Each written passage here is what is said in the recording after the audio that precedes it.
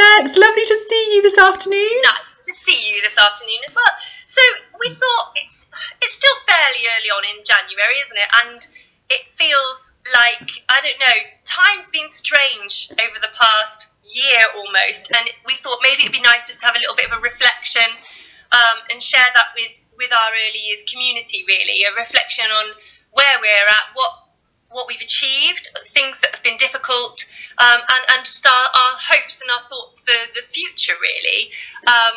So it's been mad, hasn't it? It's been, yeah, it has. It's just been, there's been so much going on, and I think the year has gone like so quickly. But almost you think about the things that we've done in a year, and you just go, "Oh my goodness, this is ridiculous." So I know there's been some real like sort of positives for everybody around, and also some real negatives. So and some real difficult situations. So we just thought we would talk about where we've come in the last year, what we're doing now, and what we've done. So yeah, I think for me, my summary of like the last year, but I'm really referring, I think for me, March 2020 to January 2021. For me, is the period of time I'm thinking about. And for me, I've had to learn to be a virtual speech and language therapist. That presents huge challenges.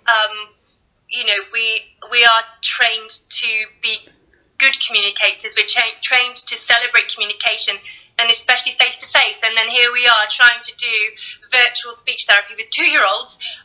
You can imagine, can't you? But it's been a real challenge. But it's also been, for me, I have to, and I've said this before. The NHS, and particularly, I can only refer to Gloucestershire, which is the trust I work for, have really looked after us. That's nice to hear.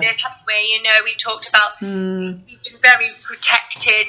Our health and safety has come before anything else, and our families generally have managed really, really well, because they've had to be doing all the hands-on therapy, and as we know from those of us that are homeschooling, I'm not a trained teacher, so why would my families or my colleagues in early years settings be trained speech therapists? So so for me, those challenges have been tough, but I'm also incredibly grateful and humbled by the effort and energy from those people that are working to support children with communication difficulties, because it's been above and beyond everything they can do. And I think that comes into like sort of, if you think about it for early years as well, literally, early years have not stopped, have they? But we don't have the same, and we have spoken about this before, but we don't have the same level of support as you do in the NHS, and I am really, really, really grateful that you get that support in the NHS, and we would love that support in early years, because like we said all along, and we've done another podcast on this, but we'll just mention it briefly, is the PPE that you have had, and everything that you've had to go and see a child and be in a room with one child is fantastic. But for early years, the masks and the PPE, this is what we've said, hands out all along. I think that's what you should have had. I think everybody in a setting should have had those face masks to protect them, to protect their families. You can still talk with children and see the visors, and you can also get the ones that are clear as well. But you say as a speech and language therapist, it's the quality interactions, isn't it, you have with children? I think a huge sort of respect to everybody that has carried on in early years, and everybody that actually that has stopped, or settings that have stopped, because that's a brave and a bold move. So it's brave to be in work, it's brave to not be in work, and I think that actually it's a hugely difficult emotive situation, and you've got to do what's right for you. And I think for us, we over this last year we've been enabled to make some changes to the Thriving Language business, haven't we? And we've introduced the podcasts, and we've meeting and talking to some amazing people, and we've learned so much. So that's been a real positive. That's a real positive, isn't it? And having those, like, we've got the online courses, and like you say, we've done 50 podcasts, which we just wouldn't have done before, because we would have been going out to meetings. So I think some of the connections we probably made more connections and more friendships and things than perhaps you would have done, Because the world has become a smaller place in one sense, because we've had to communicate virtually, which means for us, arranging to have a podcast with somebody up in Scotland is doable, because you know, whereas before we'd have been like, oh, you know, we need to get together. And actually, you know, don't get me wrong, I am still, and I think I will always be the biggest advocate of face-to-face interaction. That's who I am. But I can certainly see that there are benefits of this world being smaller and embracing the technology, and we're not technology. No, we're really pleased with that we've actually gone forward and done the technology and actually can record these things, and like we said before, met so many brilliant people, and now we can, you know, we've done virtual conferences, we've done virtual, like everything.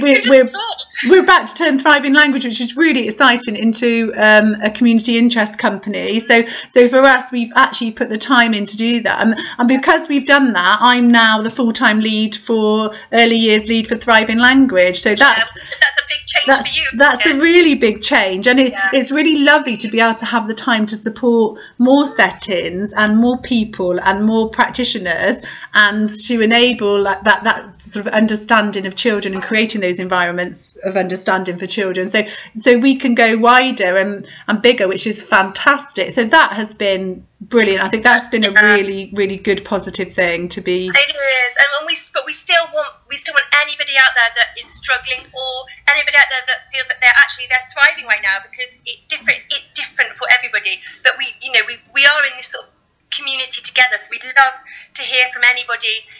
Either way, if you're struggling, or if you've changed direction, or you know, anything really about your reflections over the last year, I think it's important that we support each other with that process, because it has been a hugely significant event. It will go down in history. We've all been part of history in the making, and so I think to reflect and to unpick that is important, so that we can just get our heads around it. And that's what we're here for, isn't it, Becky? We're here totally. Community. Yeah, and we do get lots of people sort of contacting us, especially at the moment with things that they would like support with, and you know, like we say, supervisions and things like that. But also, you know, that we can't ignore it. The hot topic at the moment is, you know, and it's a difficult topic. It is the fact that, you know, some settings are being funded and some aren't. So they're all of the people who run early years settings are trying to keep everybody safe in this unusual situation at the moment. And you know, we're talking about some people who are really dynamic, really totally amazing, and you know, they're on their knees. So come on guys, let's, you know, early years, you are absolutely awesome. So you know, and fair funding across for everybody is what is needed, because if people choose not to send their child to early years, I totally understand that, you know. And also, if people decide that they're going to open for key children only, that's what they need to do. If people decide they're going to open fully, that's entirely up to them as well. But nobody should be having to worry about their business at this time. Everybody should be able to sort of be concerned about their health, their well-being. These are people who give everything. They give above everything that they need to give. And actually, you know, enough is enough for them, to be honest. These are professional people. Treat early years as professional people, because they really deserve that. You know, let's get fair funding. Let's get on the list for priority for vaccinations, because they're one of the only sectors open with it for early years as well, you know, or for education at the moment. So you know, schools are open. Let's get those teachers, you know, who were looking after key children, let's get those on the priority for vaccines as well. And let's respect that professionalism, because I mean, we are privileged, aren't we, Bex, to be in this industry in early years. And I think we meet such amazing people that, like we always say, they are brain scientists. They change lives for ever. They change futures. Come on, you know, let's support them and let's get behind them. So absolutely, yeah. So please join the community, and you know, like I said, we're here to support, aren't we? And let's send that message out. All we're asking for is fairness, and I think actually that doesn't sound too much to give, does it? No. Empathy and fairness, which is what we're all about, isn't it? So that's brilliant. So if you wanted to obviously hear more and join our community as well, we're on Facebook under Thriving Language, and we've got Instagram and Twitter, and we're on LinkedIn as well.